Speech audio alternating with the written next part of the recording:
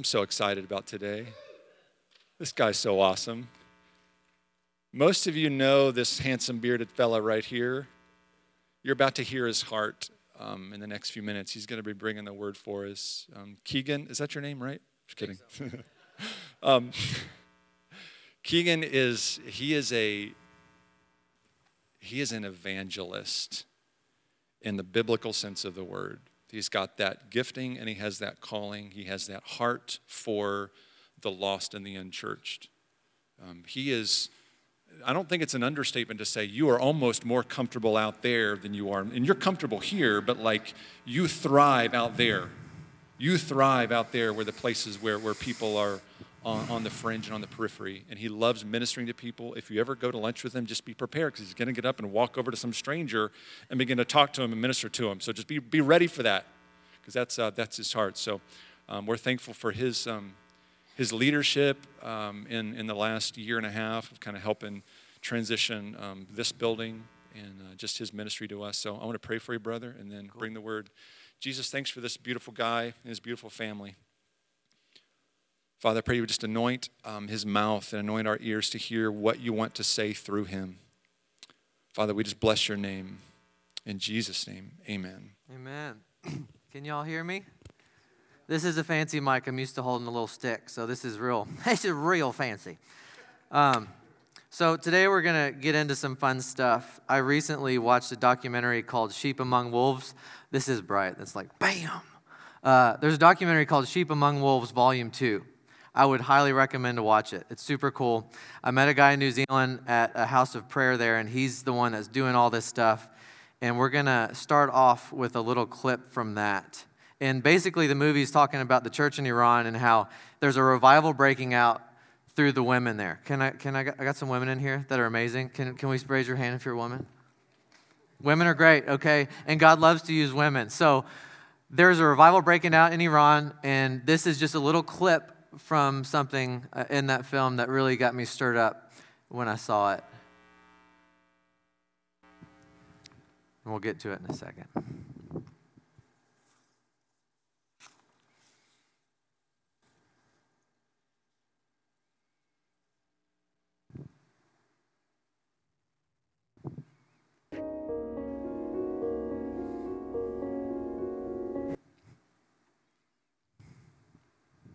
The most impactful thing that he shared with me was a story about his wife, actually, something that his wife said that has really stuck in my head. He talked about how years ago they had an opportunity to move to the United States and live there, so they did. And then after being in the United States for a short period of time, his wife began to plead with him to take her back to Iran, which he felt like was crazy. I mean, who wants to move back to Iran under all sorts of oppression where the sharing of your faith could bring the end of your life, or brutal incarceration, or rape, or all sorts of horrible things? Who wants to do that? I mean, who wants to move from the United States to Iran? She told him, there's a satanic lullaby here. And all the Christians are sleepy, and I'm feeling sleepy. And that little story disturbed me, because this woman was discerning a threat to her faith that was a greater threat than the kind of persecution that happens in Iran. And that threat was spiritual sleepiness. That is a more dangerous situation than persecution. And I had to ask myself the question, is that true? Is that true? It's impossible. All right, so that's a little bit intense, but it's a real thing that I feel like I've seen in the church in America. And they're not slamming the church in America. This is just a couple who was from Iran, moved here, and realized that it was more dangerous to be in comfort and have everything that you want and have the ability to make choices than it is to have the possibility of being raped or killed or thrown in jail. And so they literally moved back, and now they're doing stuff for Jesus there. And it's really interesting because I was thinking about, like, everyone wants to come to the States, yet someone who came to the States that found the dream wanted to go back to get in front of persecution because to them, it was clear that Jesus was more worthy than just being comfortable. So we're basically going to talk today about what it means to wake up, because I do feel like a lot of us are sleepy. And there's 4 main points that I'm going to get into of how we can live woke. I know the term woke has got all sorts of different connotations today, but we're going to talk about being woke with Jesus. So the first one is salvation, freedom, and righteousness through Jesus. There's some beliefs going around in the church today that there is no hell, that everything's just really happy-go-lucky. But the reality is when I look through the Bible up and down, I don't see the room for that. But I do see a God that is infinitely in love with his creation. And there is an eternal reality that we can be with him or we can be separate from him. And the beauty of this is what Jesus did on the cross not only freed us from sin and guilt and shame, but he lets us enter the kingdom of heaven immediately. It's not like just when we go when we die, but we get to experience the kingdom of God immediately. And not only do we get clean from sin, but he gives us power over sin. Like we don't have to submit to sin anymore. We're now in the authority position over sin. And he makes us righteous. This is a radical thing. We went from being an unholy people to a vessel that is holy enough to carry the presence of God without dying. So there's a really amazing thing that Jesus has done by making us righteous.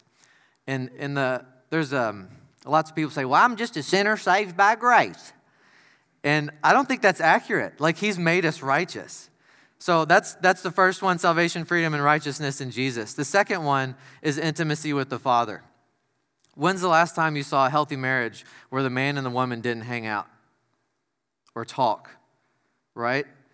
We need to be in relationship with God. We need to be speaking to him. We need to be listening to him and really growing in our relationship with him. And so I'm all fired up about evangelism and stuff, and I've spoken a lot at churches to try to get people fired up. And I would always tell people, hey, if it's not your gift, that's okay. We're all called to it. But I realized I was hypocritical because there's people who are intercessors, and I'm like, oh, well, that's not my calling. They're just in the prayer room all day. Well, that's not me. I'm outside, which is hypocritical. We're all called to the prayer room. We're all called to intimacy with the Father, and we're also all called to go out and preach the gospel. So I lived in Montana for a few years, and that's where I met my wife. It was like being in heaven there because it's so gorgeous. And then I met this beautiful woman, and I'm not going to get into that because it's a long, fun story, but another day. But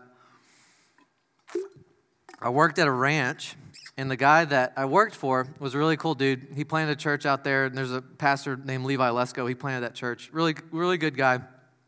I was talking to him one day how I struggle to hang out with Jesus and take time to do that. And he told me this. He said, if you were a golfer and Tiger Woods would meet you at 6 a.m. the next morning, would you not be there? He's like, you'd be early and you'd be fired up and you'd be super attentive. And he's like, is God not infinitely more important and infinitely more better to spend time with than Tiger Woods? And I was like, that's a really great point. And he's like, God's always waiting for us and always patiently, like, with open arms wanting to spend time with us. Yet, we choose things like Netflix and our phones and whatever else we choose over him. So I believe that there's a time where we need to start making sacrifices and really put him first. So that's 2, intimacy with the Father. 3 is there's this basic model in the Bible where you need to be investing in someone else and discipling someone else, and you also need someone to be investing in you. And it's just that simple. If you're not investing in someone, go find someone that you can bring to a greater place. And if you're not getting challenged and called out, find someone that would rebuke you. Like, it is a good thing to get called out. It may not feel good at the time, but I'm really glad that people have called me out for being an idiot in life because I don't know where I would be otherwise. So that's 3. 4, and this is the one we're going to kind of stick on because I feel like the church is lacking in this one. This is walking in boldness, or what I would say is partying with the Holy Spirit. So I came into Jesus when I was 20. I came out of this partying phase where I was drinking heavy amounts of alcohol and smoking lots of pot and all that stuff. And I thought I knew how to party, but I realized after I met Jesus, I really didn't know how to party. Like, he parties way more harder than I do. And he has way more fun than I did. You know what I mean? Being passed out in a bathroom with your pants down is not like the best way to party, to be honest. But imagine like a party with Jesus or a wedding in Kentucky with Jesus there, right? It's like, hey, Bubba, is that Jimmy in the corner? I could have sworn we were at his funeral last week. Yeah, Bill, it is Jimmy. I think that long feller with the long beard done raised him from the dead yesterday. Right? Seriously. And then there not only be people getting raised from the dead, like would he turn like water into bourbon? I don't know. But like he would be doing really cool stuff, miracles, and you'd see people getting set free from addiction and bondage and all that stuff. And when I walk into parties with my intent on Jesus and what he wants to do, it's way more fun. It's way more fun. So I'm going to go on ahead and encourage you to open your Bibles to Philemon, the largest book in the Bible, or the smallest, I can't remember. But it is before Hebrews and after the pastoral epistles like Titus and all that stuff. Let's see if I can get there with you. Philemon, there's not even a chapter. It's just like a certain amount of verses. So find Hebrews, go left, or find Timothy and go right. Y'all there? Cool. So verse 6. So Paul's talking to Philemon. I'm not going to get in the background because it doesn't matter as much. There's just this one verse that I've read over 100 times. And then when I was doing this Bible school in Montana, I had a little bit more time to play with it. And it really stood out to me. And it says, "And I pray that the sharing of your faith may become effective for the full knowledge of every good thing that is in us for the sake of Christ." So Paul is praying to Philemon that the sharing of his faith would be effective. He's not praying that he would share his faith. He's praying that as he shares his faith, it would be effective. So that's just what we're supposed to be doing. But then the reason he is praying that his faith sharing would be effective is for the full knowledge of every good thing that is in us for the sake of Christ. So the way that I interpret this is when we are sharing our faith, we get to watch people go from not knowing Jesus or not understanding things about God to understanding that, and then they get these light bulb revelations where they're getting really excited and fired up. And you're like, hey, God speaks, go listen. And then they come back like shaky and freaking out because God spoke to them, something that really transformed them. And that's just a lot of fun. And so what I believe Paul is saying here is that as we are sharing our faith and it's fruitful, we start to realize like how good God is. And we remember, oh, yeah, God does save people. He does bring people freedom out of bondage and all sorts of cool stuff. So I would just encourage you to not hold back. And this part, this whole thing of walking in boldness, I feel like this is kind of enveloping the whole idea of preaching the gospel, healing the sick, casting out demons, raising the dead, doing the things that we're called to do. And the major reason I feel like the church struggles with this is the church struggles with confrontation. If I was to make a stab at it, I would say most people struggle with confrontation because it can be awkward, it can be offensive, and in our culture, this offensive thing, everybody's offended about everything.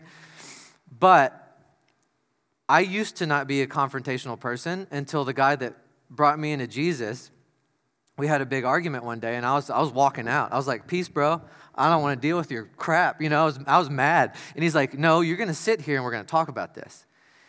And I was like, ugh. But then we talked for like 2 or 3 hours, and at the end of the conversation, we were closer. We realized that there was just a little miscommunication, and we grew from it. And then over a few years hanging out with this guy, I realized that, man, on the other side of confrontation is freedom. And it sets people free. So then now people are like, dang, bro, did you really just say that to that person? I'm like, yeah, but look at him now. Like, so anyways, confrontation is a good thing. And there's 2 personality tests that I really like. One's called Myers-Briggs, and one's called the Enneagram. They're really cool. You should look them up.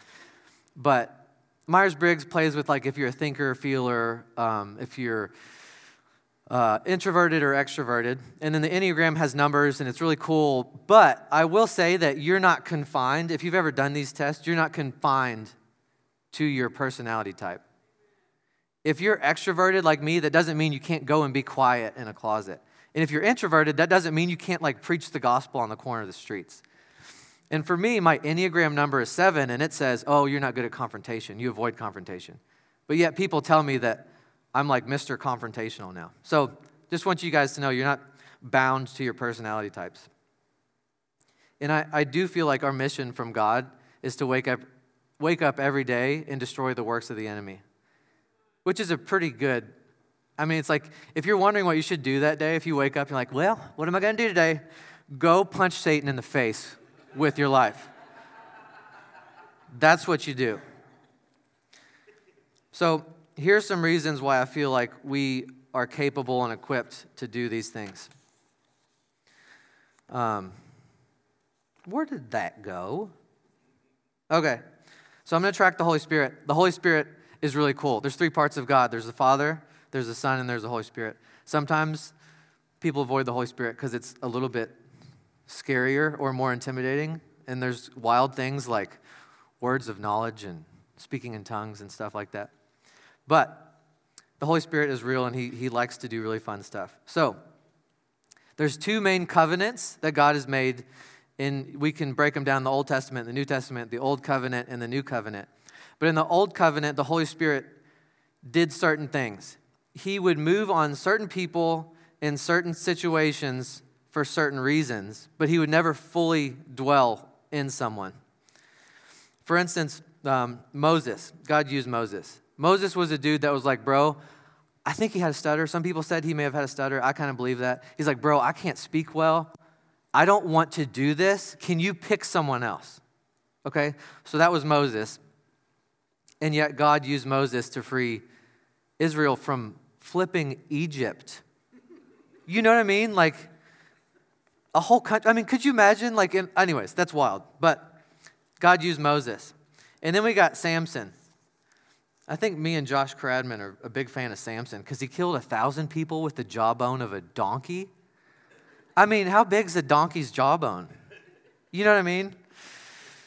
Anyways, Samson was kind of a goofball. He slept with a prostitute, and after the Philistines killed his wife, and then he was seduced by another woman, and then made a bunch of dumb decisions and got captured. And Samson wasn't super intelligent, but God used him. Okay, and then King David was someone Jesus didn't talk about. He didn't in the New Testament, Jesus only spoke about so many people, and he talked about King David as being someone who was after his own heart, a man after God's own heart, right? But King David was chilling on his front porch one day and saw this chick he thought was really cute taking a bath, and he's like, well, what if I killed her husband? You know what I mean? That's crazy. Would you hire King David if you were working at a church and you were in charge of hiring people? It's like you're looking at his what do you call him? Resume. It's like, yeah, I kind of killed a dude and I'm an adulterer. Can I talk at your church? Can I hang out with your kids? You know what I mean? You'd say no. In Samson, I would probably say no. I'd be like, bro, you can't sleep with prostitutes. That's probably not a good idea. And I'm not trying to give you guys permission to sin. I'm not saying that you can go sinning everywhere and that God's still going to use you. But what I am saying is God uses broken people. And it doesn't matter what your struggles are. God can free you from them. And Galatians 5:1 says, for freedom, you have been set free. Do not submit. What does it say? Hold on. I can't remember. For freedom, therefore, you've been set free. Do not submit again to a yoke of slavery. Okay? So it's like, I'm not giving you permission to sin. We're free from sin. We have power over sin. There's no reason a Christian should be walking in sin. Okay? But God uses goofy people. So in the new covenant, it's different than the old covenant. The Holy Spirit starts to dwell inside of us. It was prophesied about in the Old Testament that God was going to do this thing. And so in the New Testament, we see that the presence of God used to be in a temple in the Holy of Holies, but then Jesus died, the veil was torn, the presence of God went from just being in this singular place to coming and living inside of individuals. In the old covenant, you would have legit died if you would have touched the mountain that God was chilling at, right? New covenant, God comes and chills in you permanently, right? That's insanity to think about it. I remember when I was a younger Christian, they'd be like, brother, you need to be praying for divine appointments. And I was like, what is that? Like, do I got to schedule one? And what they were trying to say is that there's a specific time that God might do something cool. And then I heard someone once say, you are a divine appointment. And I was like, ooh, that makes way more biblical sense. So everywhere we go, we're carrying the presence of God. And if someone hasn't interacted with God before, they're about to run into him, okay? All right, you guys ready to open your Bibles? Mark 5, 1 through 13 is where we're going.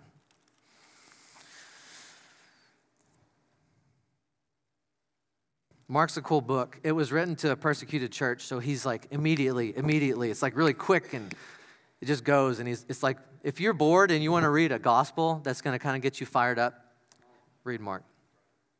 Okay. We're going to go 5, 1 through 13. They came to the other side of the sea, to the country of the Gerasenes. And when Jesus had stepped out of the boat, immediately there met him out of the tombs a man with an unclean spirit. He lived among the tombs, and no one could bind him anymore, not even with a chain, for he had often been bound with shackles and chains, but he wrenched the chains apart. And he broke the shackles in pieces. No one had the strength to subdue him. Night and day among the tombs and on the mountains, he was always crying out and cutting himself with stones. And when he saw Jesus from afar, he ran and fell down before him. And crying out with a loud voice, he said, "What have you to do with me, Jesus, Son of the Most High God? I adjure you by God, don't torment me." For he was saying to him, "Come out of the man, you unclean spirit." And Jesus asked him, "What's your name?" He replied, "My name is Legion, for we are many." And so he begged him earnestly not to send him out of the country. Jesus put the demons in some pigs. The pigs ran off the cliff and drowned, right? The thing that intrigues me about this is Jesus always walked in boldness, and he always walked in confrontation. The Bible doesn't say that Jesus showed up and then he sees this crazy guy and he was praying for about 20 minutes to see if God wanted him to do anything. No, the demon-possessed guy runs at Jesus and says, "Bro, please quit messing with me," because he was already messing with him. Like, he didn't bat an eye. He's like, dude, this guy's naked. He's 6'4", 250, and super jacked, and he's ripping chains apart. But I'm walking up to this guy and rebuking the demon out of him, which is kind of crazy when you think about it.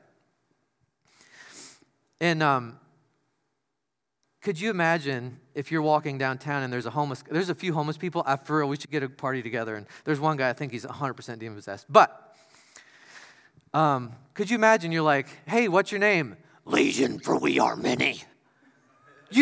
Would that not kind of freak you out a little bit? That's just intense. And what did Jesus do? Do you think Jesus was like, "Whoa, 6'4", 250, The Rock"? He didn't get nervous. He got the demon kicked out. You know what I mean? And the reason I feel like Jesus wasn't freaked out is he knew who he was. He knew his identity, he knew his authority, and he didn't bat an eye when the physical surroundings looked overwhelming. I mean, breaking chains. Like, I rock climb, and when you get to the route, there's these chains going down, and you hang yourself off of them. And sometimes I've taken 30-foot falls, and then the rope catches, and 180 pounds, stops. And those chains are really strong. I can't imagine snapping them. That's just crazy. And so there is some kind of supernatural power to the demonic realm, but who's more powerful, right? Like, when you go into the room, do you turn up and down the darkness, or do you turn up and down the light? So there's not a battle. I always picture Satan as this guy in a ring. I like boxing and stuff like that. I picture Satan as the guy on the floor knocked out, but he's still conscious enough to where he can talk, and he's still talking crap to the guy that just knocked him out. That's how I see it. Okay. So we're all called to this. This isn't just Jesus. In Ephesians 2:10, it says that we are his workmanship, created in Christ Jesus for good works, which God prepared beforehand that we should walk in them. And this is not just pastors, not just weird guys with the big beard that like talking to people on the streets. This is everybody. And then some people would say, well, that power and authority was just for the 12. Because if you look at Matthew 10:8, Jesus is talking to the 12. He says, heal the sick, cleanse lepers, cast out demons, raise the dead. You receive without paying, give without pay, right? And they're like, well, that was just the 12. But then Jesus said the same thing to the 72. And then at the end of Matthew, in 28:19, when he's saying, go into all the world and make disciples of all nations, he says, teach them to obey everything that I've commanded you to obey, which is heal the sick, cleanse lepers, cast out demons. So maybe when Jesus walked into that tomb, he didn't have to pray about it because that was part of his mission statement. You know what I mean? And for me, I've got a little bit of experience where I was completely not ready for a demon once, and then one time I was ready for a demon. I was in India in 2011, and I feel like The Rock in India because I'm like 5 inches taller than everybody and probably 60 pounds of muscle bigger than everybody. So I'm not really intimidated by people in India. But one night we were walking around, and there was this guy that was like literally like donkey kicking cars and like yelling, and I think he was cussing in Hindi, but I don't know enough Hindi to know. But he was just upset, and I was nervous. Like, I know I could have fought and taken him if he would have started swinging at me, but I was nervous, and I didn't say anything, and I didn't do anything because I knew it was a demonic thing, right? And that guy continued to be in bondage. Fast forward 2 or 3 years later, I'd learned a lot about my identity, that I was a son, that God had given me authority over these things, and that I could be confident and walk in boldness in that stuff. And me and my wife were a part of this school. There was a guy that was about 18 years old. We were teaching on the Holy Spirit one week, and next thing you know, he's in the corner convulsing. And sometimes you guys have seen the power of God. Someone might fall over or like whatever. And so at first I was like looking at him, but he's like in the corner, like just like doing like all these weird convulsions. I was like, okay, this is either God or it's not, but we're going to figure out real quick because homie doesn't look like he's having a good time. So I sat down next to him, and his breath stanketh. Like I've heard that when there's like a possession that people's breath can stink, but it did, and it was really weird and nasty. But I sat down, started talking to him for a minute, realized, okay, this is demonic. This isn't just him having a conniption fit. And so there's a guy I was discipling. I got really excited. And I was like, bro, come here. Check this out. And so like I'm giddy. I wasn't nervous. I was actually like really excited. And then we start, I was talking to the demon. I was like, you have to leave. You have no choice. You're going to get out of this dude in Jesus' name. And then we just start praying into it. And then eventually the demon left. At one point, for real, I was having so much fun that I was like, I seriously made a bird noise. I don't know why, but I was having fun. The demon left the guy. He came to, and he's like, I have not had this much peace since I was playing with a Ouija board at a friend's house 2 years ago. So something latched, don't play with Ouija boards, please, okay? But something latched onto him and hadn't left him, and he wasn't able to sleep and all this stuff, but anyways. So the difference in those two stories is not that I grew stronger in my faith or anything like that. The Spirit of God was the same when I was in India and terrified and when I was in Montana and bold. The only thing that changed was my perspective of the reality of who God had made me to be and the power of God within me. So I'm not pushing you guys. I don't like pushing people to do things. Even when I talk to people about Jesus, I'm like, hey, I want you to come to know Jesus, but I'm not going to force you. It's up to you. You know what I mean? And the same in this, I'm not forcing you guys to go walk this stuff out, but I'm giving you permission because it's a lot of fun. I've had some people be like, well, being a Christian doesn't look like that fun. You can't do this, you can't do that. I was like, dude, you don't even get it. Like, it is so much fun if you walk the things out that God calls us to walk out. In terms of confrontation, because to confront a demon, you have to confront, right? To tell someone about Jesus, you have to confront. And it can be offensive because you're telling someone that they have sin in their life, but everyone knows they got sin in their life, but whatever. But if you found a good deal at like Kroger's on like something, you'd probably text your friends, hey, I found a great deal on brisket. It's only this much, right?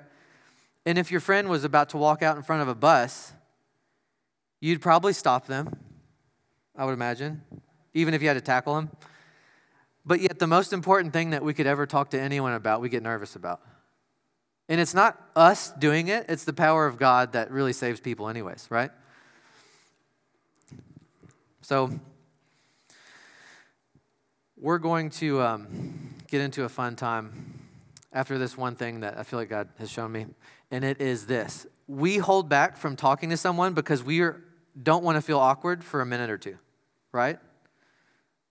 Or we don't want to be wrong, or someone look weird on us, or look weird about us. We don't want to offend someone. But that little discomfort for a minute or two, is that really worth someone's eternity? Is that really worth someone who's about to kill themselves the next day because they're depressed? Is it worth not talking to someone because they may get offended, but you could bring them freedom from bondage? You know what I mean? So we're going to move into a time of just letting God speak to us. You know, what is God saying? Because maybe we just need to confront ourselves. Sometimes we don't look at parts of our life because we just don't want to mess with it. So is God, telling you maybe you need to go back to one? Maybe you don't know Jesus and you need to give your life to him, It's a party and it's awesome. So I'd recommend doing that if you haven't. And maybe you have, but maybe you don't feel like you're forgiven. Maybe you need to look back at the gospel and realize how free you really are. And maybe too, you're not hanging out with Jesus. Maybe you're just on your phone too much. I know I struggle with that. For real. I'm like, why did I just watch fight videos for an hour and a half on my phone? So maybe we need to sacrifice something to be with Jesus. Or maybe 3, we need to disciple someone or be discipled by someone. Or maybe 4, we're like most of the church and we need to get right with God and start confronting things and not worry about what people say or think. So how about I'm going to pray real quick, and then we're just going to listen for a couple minutes in silence, okay? And then just whatever God says, just do it. Who cares? You only live once, right? So Father, I thank you that you are worthy of awkward situations. I thank you that the Holy Spirit's called the Comforter because maybe we're supposed to be uncomfortable. I thank you, God, that you are abundantly gracious to us and that you can show us the way. So I just thank you for submission. And I ask, Holy Spirit, that you would wake us up, each and every one of us, in the ways that we need to be woken up. In Jesus' name. And I just ask that you'd speak to us right now, that you'd stir in our hearts what we need to be doing, and that we would listen and move. So after a couple minutes, there's going to be people down front that can pray with you. Just listen, and then we're going to sit in silence for real. Brian, after 2 minutes, you can come up and do your thing, but we're going to sit in silence. It's going to be great. See you guys in a couple minutes.